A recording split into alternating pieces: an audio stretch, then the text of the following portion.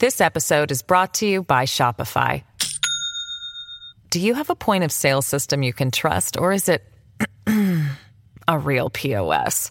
You need Shopify for retail. From accepting payments to managing inventory, Shopify POS has everything you need to sell in person. Go to shopify.com/system, all lowercase, to take your retail business to the next level today. That's shopify.com/system. The Other Side of Midnight. 77 WABC. Local Spotlight. Good morrow, everyone. This is The Other Side of Midnight. Hope you had a great Thanksgiving. I certainly did. Happy to be back, though. Happy Black Friday as you ponder all those shopping deals you're going to be taking advantage of today, or praying that the Jets manage to stave off defeat this week. I appreciate you spending a few hours with me. We're going to get it started with Ask Frank Anything in just a moment. If you have questions about any subject at all, you can give me a call at 1-800-848-WABC. That's 800-848-9222, and we'll have some prizes for whomever comes up with the best question. I guess the big news in the last 24 hours, or really the last, I left the airwaves at 7 a.m. when I was doing Sid and Friends.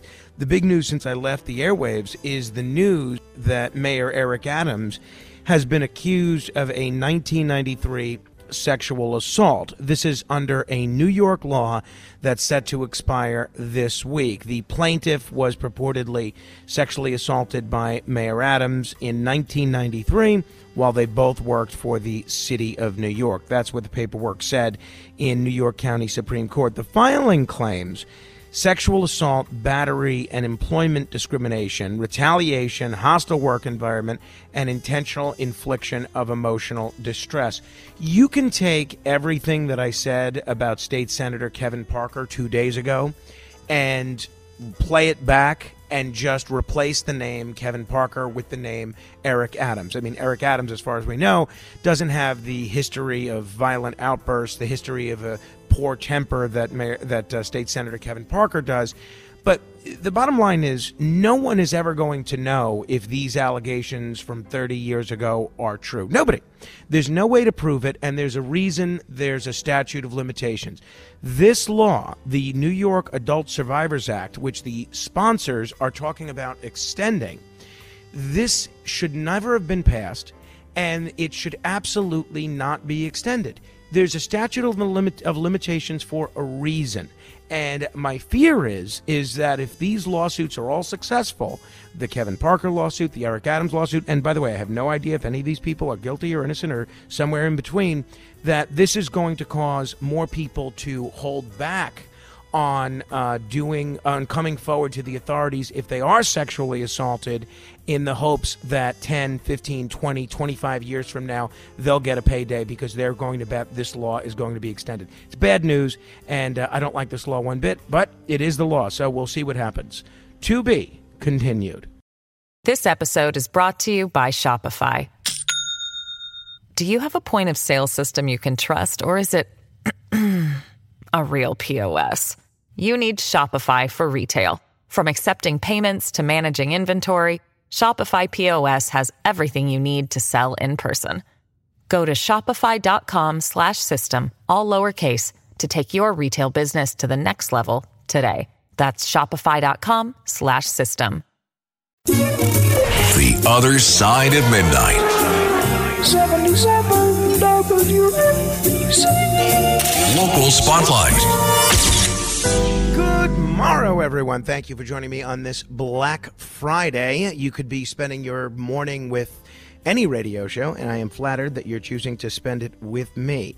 By now, I'm sure a lot of you have heard about the case of Stuart Seldowitz. Stuart Seldowitz was a key political operative. He was involved in Gotham government relations. He at one time was a security advisor to Barack Obama, 64 years old, and in a series of videos that have gone viral, he basically harassed a vendor, a halal food vendor in Manhattan, calling him a terrorist. If you haven't seen the videos, in several videos, Seldowitz was shown photographing the vendor, threatening to send his picture to friends in immigration and making Islamophobic remarks. In one clip, Seldowitz calls the vendor ignorant for not speaking English and goes on to make derisive comments about Islam's founder, the Prophet Muhammad. In another, after a brief interaction about children being killed, Seldowitz says, quote, "If we killed 4,000 Palestinian kids, you know what?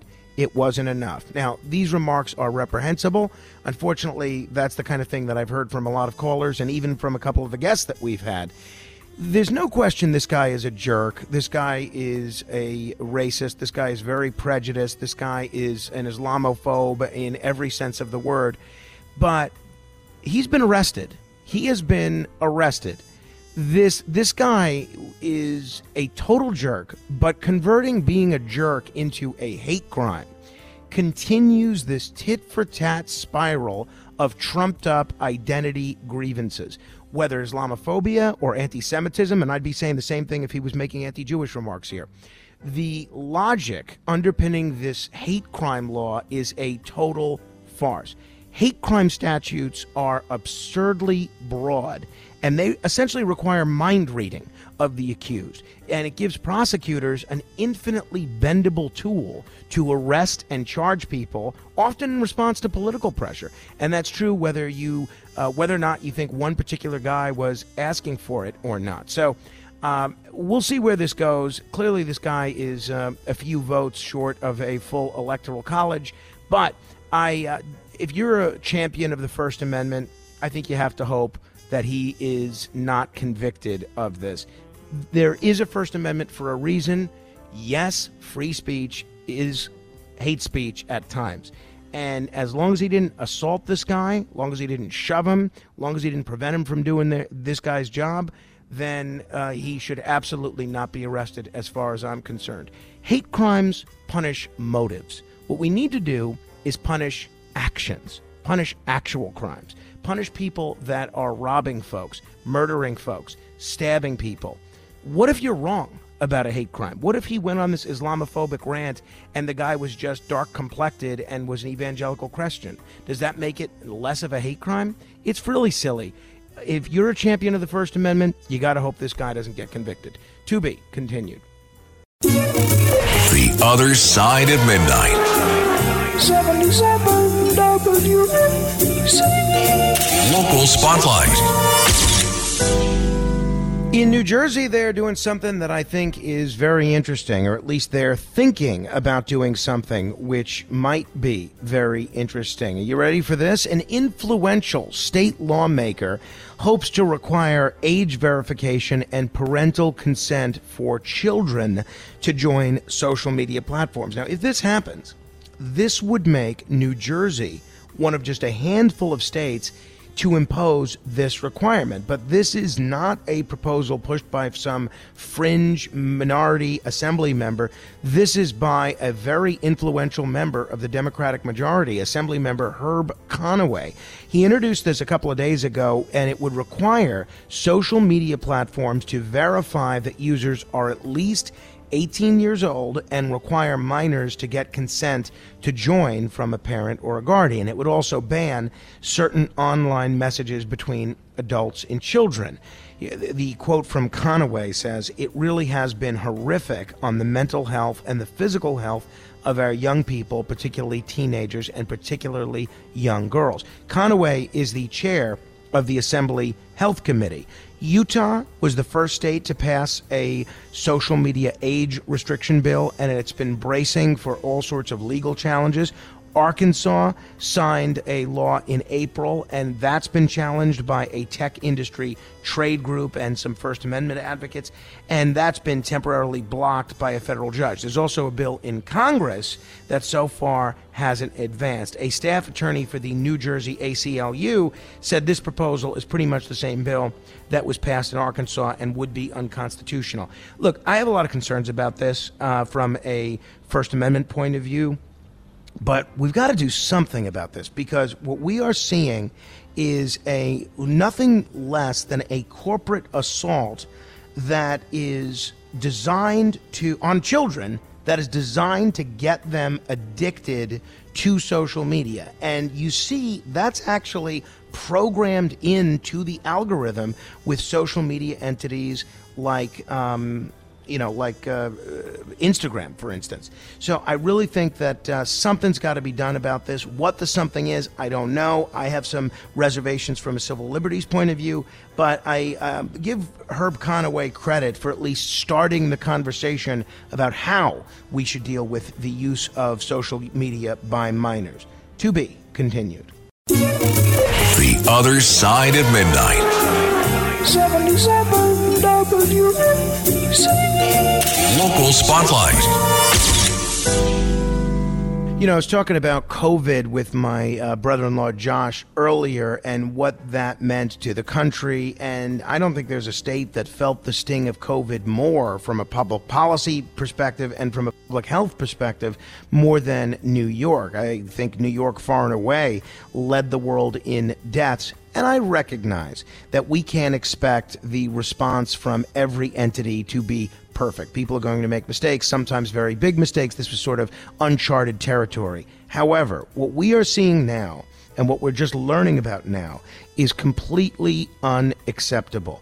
A state inspector general's investigation found that poor communication and planning by multiple government agencies contributed to a state-run home for veterans in Queens wasting, are you ready for this, more than $560,000 worth of personal protective equipment as many facilities planned for a third wave of COVID that never fully materialized.